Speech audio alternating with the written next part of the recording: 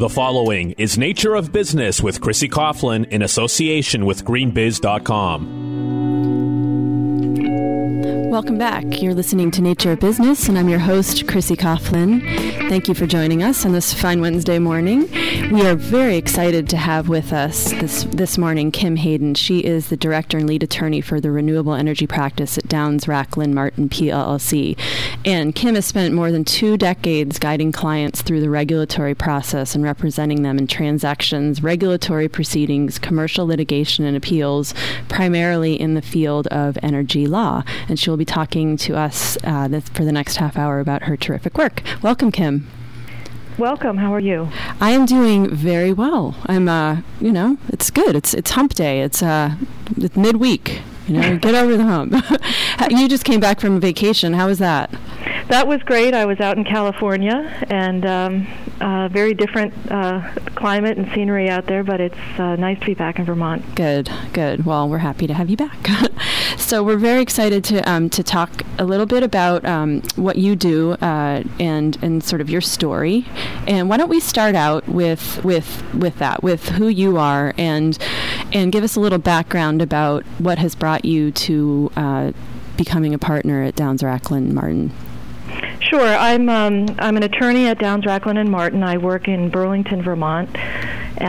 We have a number of offices in Vermont, New Hampshire, and the New England region. I started practicing several decades ago. I hate to be able to say that, but I came to Vermont because I just love the state. I was born in the Midwest, but made a choice when I got out of law school to look at several of the New England states, and I just decided on Vermont, and I've been very happy up here. Started working in the energy field, really not so. It wasn't an intentional choice. I was given a project that was very interesting, a large transmission project that involved connecting New England to Hydro-Quebec through a very large transmission tie, and that just kind of hooked me, and I've been working in the energy field ever since then. Okay. And so we're going to have to talk a little bit about sort of the difference between energy law and then environmental law. Can you give us a little bit of difference of that? I know that there's energy law and land use law and environmental. Is energy focused on just energy specifically? No, and there is a lot of interdisciplinary overlap in all 3 areas.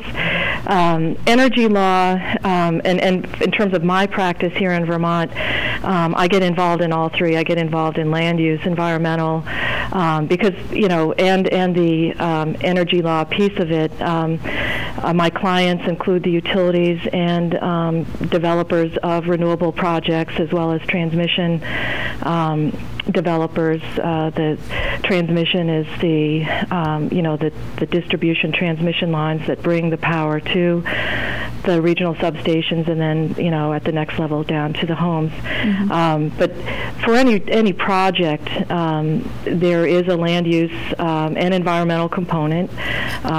They need to be sited in the right place, having consideration of aesthetic and environmental impacts. There are issues concerning ownership, land ownership, and sometimes condemnation is involved. So it's really, there is a significant overlap. In our firm, we have, we consider ourselves, or we are a full-service firm, so we have people that spend significant time in each of those areas. And so if I need to, I'm able to rely on somebody from our land use practice or our environmental practice to assist where we've got very significant issues involving a project. But generally, I get involved in all of those areas. And the other area that's significantly involved is business law. Okay. All of these projects, there is a business component in terms of power contracts, the interconnection agreements, and on the tax and funding side, we get into venture capital issues and equity funding. So we've got the practice areas in the firm where we've got groups that focus on those, and they can help us out in particular projects. But I get exposure to pretty much all of that. No, that's great. So Vermont definitely has a reputation of being green or a little bit more environmental than most states. Now, what is the energy landscape? What does it look like in this country in general, but also in Vermont from the perspective, or New England in general, from the perspective as a lawyer? Well, I guess I'm thinking about renewable energy, but the energy landscape in New England, the country is set up with regional grid operators. That happened after the blackout of 2003. Congress passed federal legislation that set up a series. I think we have 7 regional grid operators that basically run the entire electric grid, including both the generation and the transmission. Vermont is part of the New England, ISO New England, it's called the Independent System Operator New England Grid, and that comprises the 7 New England states. In New England, our energy landscape is, to be, I guess, very simplistic, we're dominated by natural gas. Mm-hmm. Most of our energy is supplied by natural gas. There's some nuclear. We've got, in terms of our overall portfolio, just a small slice of renewable energy that supplies our needs. That has been changing over time, and within the last decade, we've seen a lot of state legislation that has where states have enacted what they call renewable portfolio standards, or requirements basically for the energy providers, the state utilities, to purchase a certain portion of their energy that they supply to customers from renewable resources. And that has helped to increase the amount of renewable energy that we're actually consuming in the New England region, including in Vermont. Mm-hmm. But there's still a lot more that needs to be done. Mm-hmm. And the renewable, when they have a small slice of the renewable energy added to the portfolio, does that include everything solar, wind, hydro? Is that all categorized together, or is it further broken down?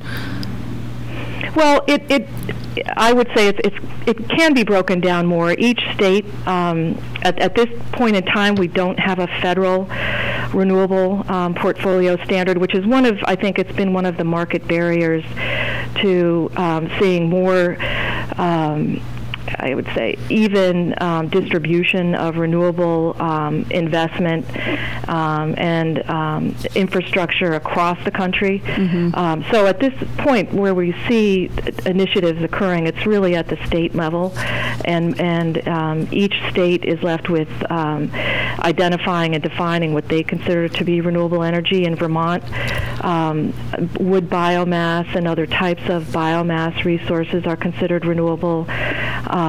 Solar, wind, and hydro, both small and large hydro, are considered renewable. In Vermont, we are the first state that has made large hydro resources a renewable, defined, as a renewable power resource. And that occurred just last year, I believe, largely because we were negotiating, and I was involved in this, a large power contract with Hydro-Quebec. Vermont currently purchases, and we've been doing this for the last, I worked on the last contract 25 years ago, so it's been over 50 years where we've been purchasing about a third of our power from the north, from Hydro-Quebec, largely from hydro resources. And so the state legislature in Vermont made a decision that they were going to qualify that resource as renewable. I don't believe any of the other New England states, or any other state, frankly, considers very large-scale hydro to be renewable. Okay. So when you work on, I have this image of a project, and then you pass it around to the different departments at the law firm, and everybody does their piece. What does your team look like? Well, I'm in what we call in our firm the Energy and Telecommunications Group, but our energy team is made up of, we've got a number of partners, associates, paralegals, and staff who who take the lead on these projects, and as needed, we pull in people from our other practice areas, from the business group, the tax group, or the land use group. Our group is, we do so much in terms of the siting of these projects in Vermont. We do so much environmental work because every project requires a full environmental assessment that our group is pretty well steeped in that area. So I should be able to give you the exact numbers, but I don't. We've got over a dozen in our group, okay. Including those that we pull in for, as core members on these projects as needed. Mm-hmm. We try to be very efficient with our people so that we can provide an efficient service to clients. Right, exactly. So we're going to talk about some of the projects that you are embarking on and have embarked on, and I know that there are a couple of recent ones as well as not so recent that I think our listeners would definitely be interested in hearing about.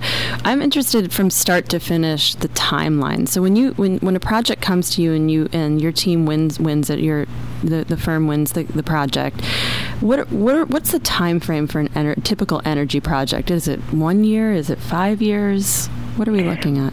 Well, I think in terms of the siting process itself, that it depends on the type of project. The projects that I've been involved in are what we call commercial scale, kind of the larger projects. They're the generation or transmission projects that the utilities, acquire and then pass on to their customers at the retail level. So the solar projects that I've been working on are generally at about the 2 megawatt level size, which is a fairly significant size. It sounds small. Our statewide load, electrical load, is a little over 1,000 megawatts. So they sound small, but a 2 megawatt project is about a 15-acre site. We do have a streamlined process that we've started in Vermont. We started about a year ago, very roughly speaking, to try to facilitate getting these projects sited more quickly, even though we had legislation in place that was really intended to motivate the development of these renewable projects. They were running into problems, environmental appeals and other issues. And based on my experience over the last year and a half, we have succeeded in streamlining some of these projects. For the solar, I'd say I've been looking at 5 months. The experience that I'm hearing from developers that they have in other states, they've been able they go through less of a rigorous process. That's what I've heard in terms of their experience in Canada. But I would say that we have a statewide land use protocol in Vermont, a regulatory scheme that was put in place in the mid-'80s, and I think it has served the state well. It's very balanced, but we look at any significant development from both environmental, land use, and aesthetic impacts, and so these projects are not just dropped in anywhere. Right, exactly. The larger projects are the transmission projects. They can take a year or more, depending on the size of the projects. And I'm currently working on a large-scale wood biomass project, and I'm expecting that because there are significant issues that are not involved in the solar or wind projects, like air emissions, that would be probably a 12-month and possibly an 18-month, siting project. Okay.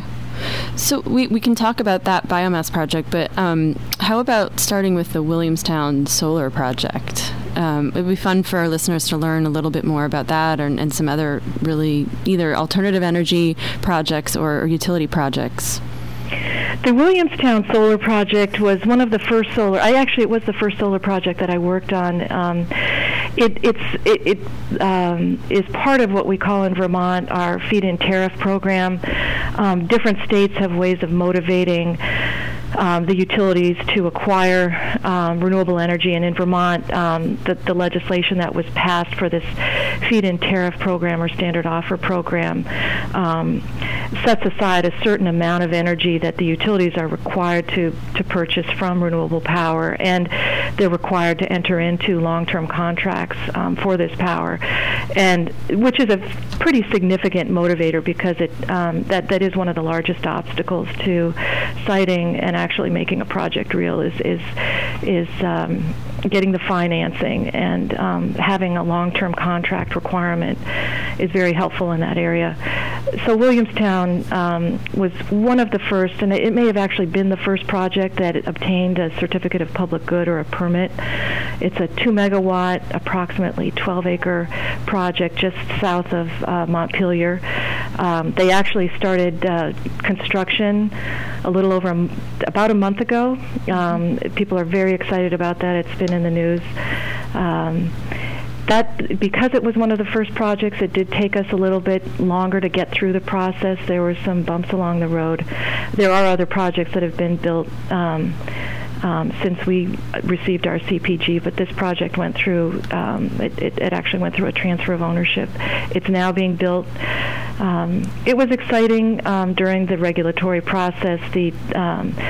The children from the Williamstown High School were involved at the site visit, and they taped the thing from beginning to end. Actually, there was a class that spent their entire semester following the project, and they were very excited. It was, we had, I would say, 100% support from that community, and that was very fun. The developer part of the project was, putting out an educational kiosk, which will be on the site, and so that people can learn about solar and how it works and what it means in terms of avoiding carbon emissions. And so I'm glad that we're finally seeing that one become a reality. Since then, I think I'm working on 4 to 5 other ones that are in various stages. One of the other projects down in Pownell is just about to start construction as well, and that's again another 2-megawatt, approximately 15-acre project. Okay.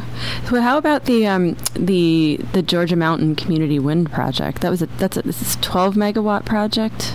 Is that right? That was about a 12-megawatt project, which is, I think what we ended up obtaining a permit for was four turbines, 12 megawatts. It's what we described as a community-scale wind project. There were several other much larger projects before and since Georgia Mountain that have received state permits. This project, the developers, decided to go for a smaller scale, something that didn't involve multiple ridges. Most of our wind resource in Vermont is on the ridge lines, and there are significant, the potential, and I'd say the real significant hurdles in terms of environmental impacts, aesthetic impacts, when you're putting 400-foot turbines on a ridge line. Right. So that project, we started that in 2010.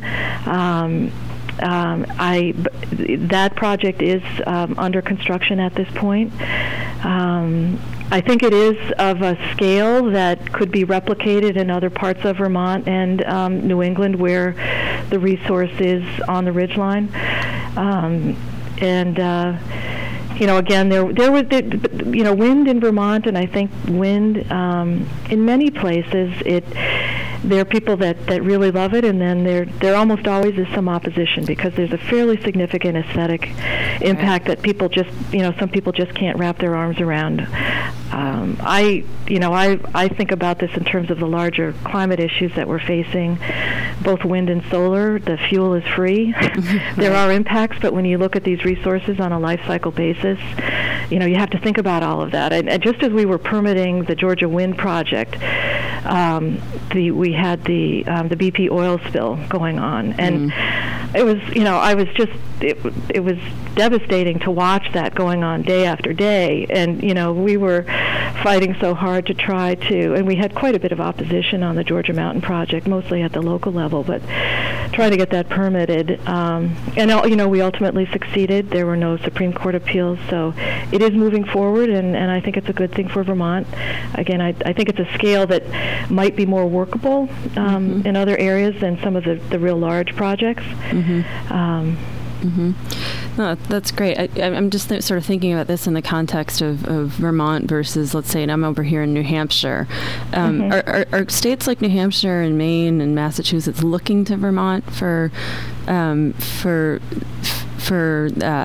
expediting, just in terms of your leadership over there, in terms of implementing alternative energy projects, or is everybody sort of on an equal playing field at this point?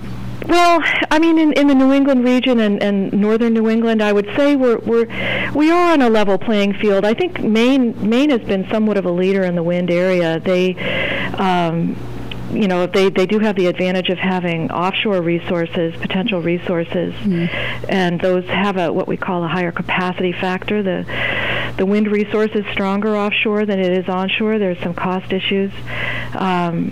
There are projects, good projects that have been built in Maine, and actually some of our utilities, in New Hampshire, and some of our utilities in Vermont are buying.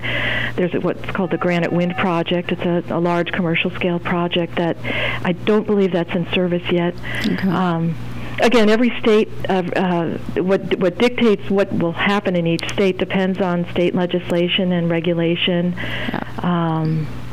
But I would say we're somewhat on a level playing field. There are projects that have been built in our site, have received permits in northern Maine, large projects, and that's the same, I guess, for northern New York.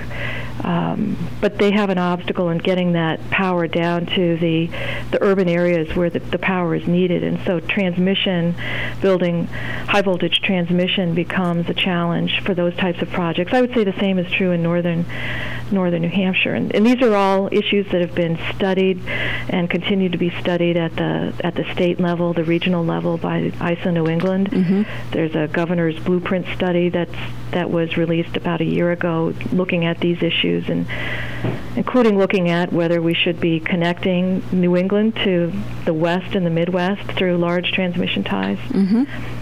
Yep. So, all right. So I'll reintroduce you here. We're speaking with Kim Hayden. She is a partner at Downs Racklin Martin PLLC. I'm interested in. I know that you mentioned earlier on the show that you sort of fell into energy law through an initial project that you took on. Last month, I did a series on higher ambition leadership, and we talked about the work-life balance, and we talked about not being one person when you come into the office and then another person outside of the office. How do you feel like your work has informed the way that you live your life? How have you created a balance, and why is this so important to you?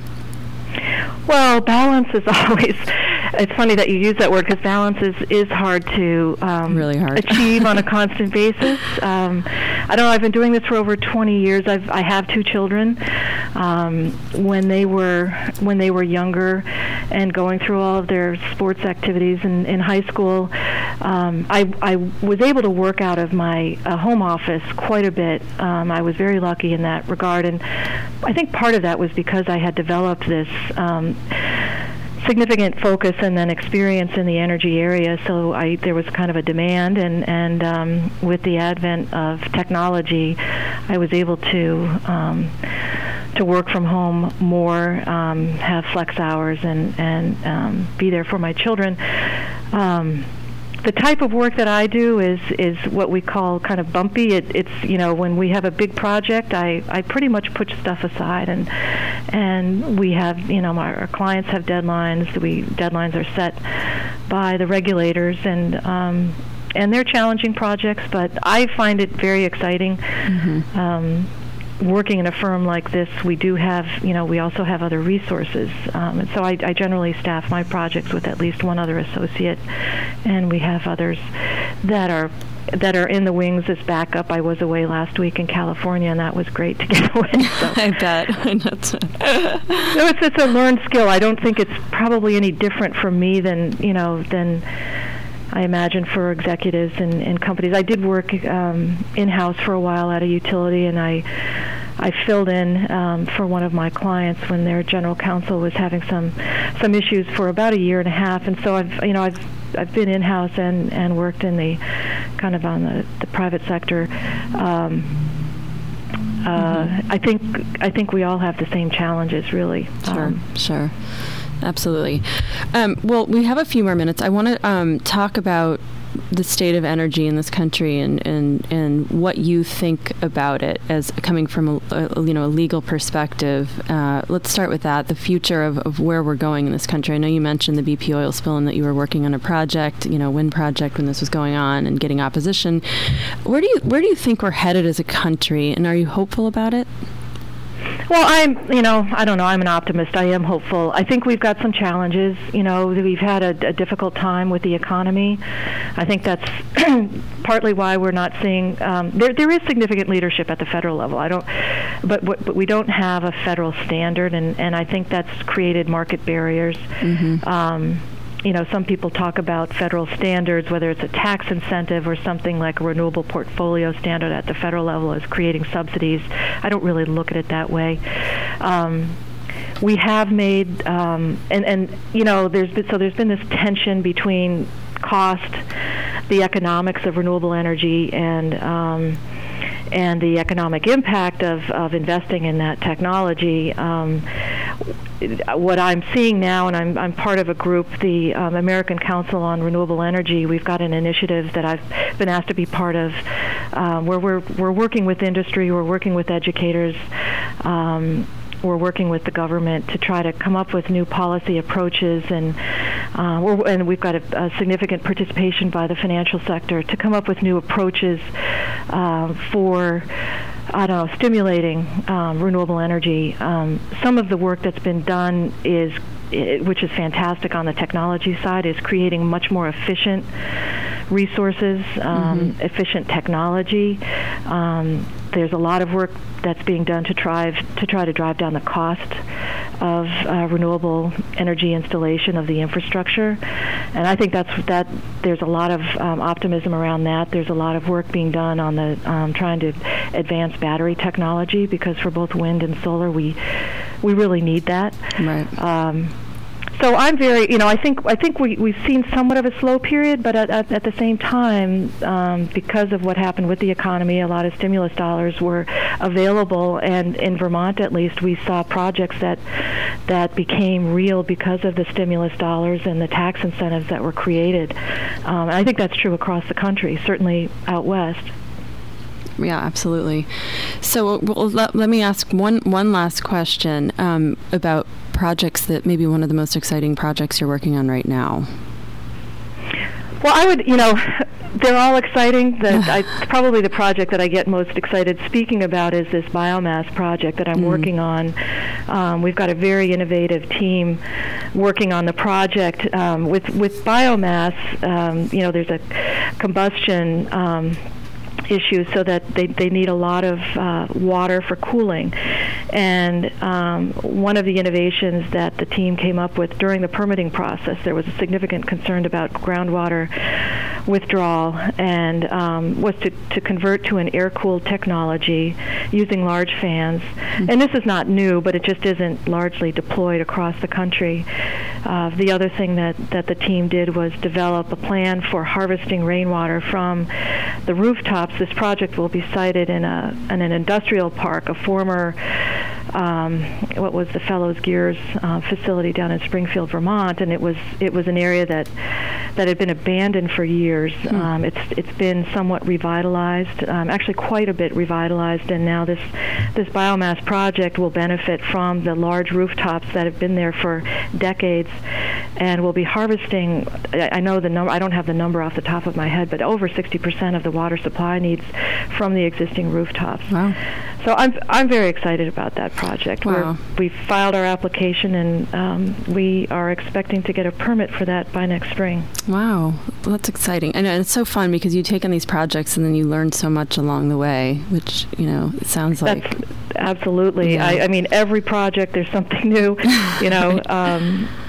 depending on where it's located. There's a resource issue in terms of resource impacts, but technology in the renewable area is just advancing at lightning speed, and I do find it very, very exciting. I can see us within the decade, we'll have solar roofs on our carports and our plug-ins for our electric vehicles. And I do think that we'll see something like that. Yeah, I agree. So it's fun. Well, thank you so much, Kim, for coming on. I really appreciate it. It's been fabulous to learn more about your work and everything you're doing. Thank you, Chrissy. Okay, talk soon. Bye-bye. Bye. The proceeding has been Nature of Business with Chrissy Coughlin in association with greenbiz.com.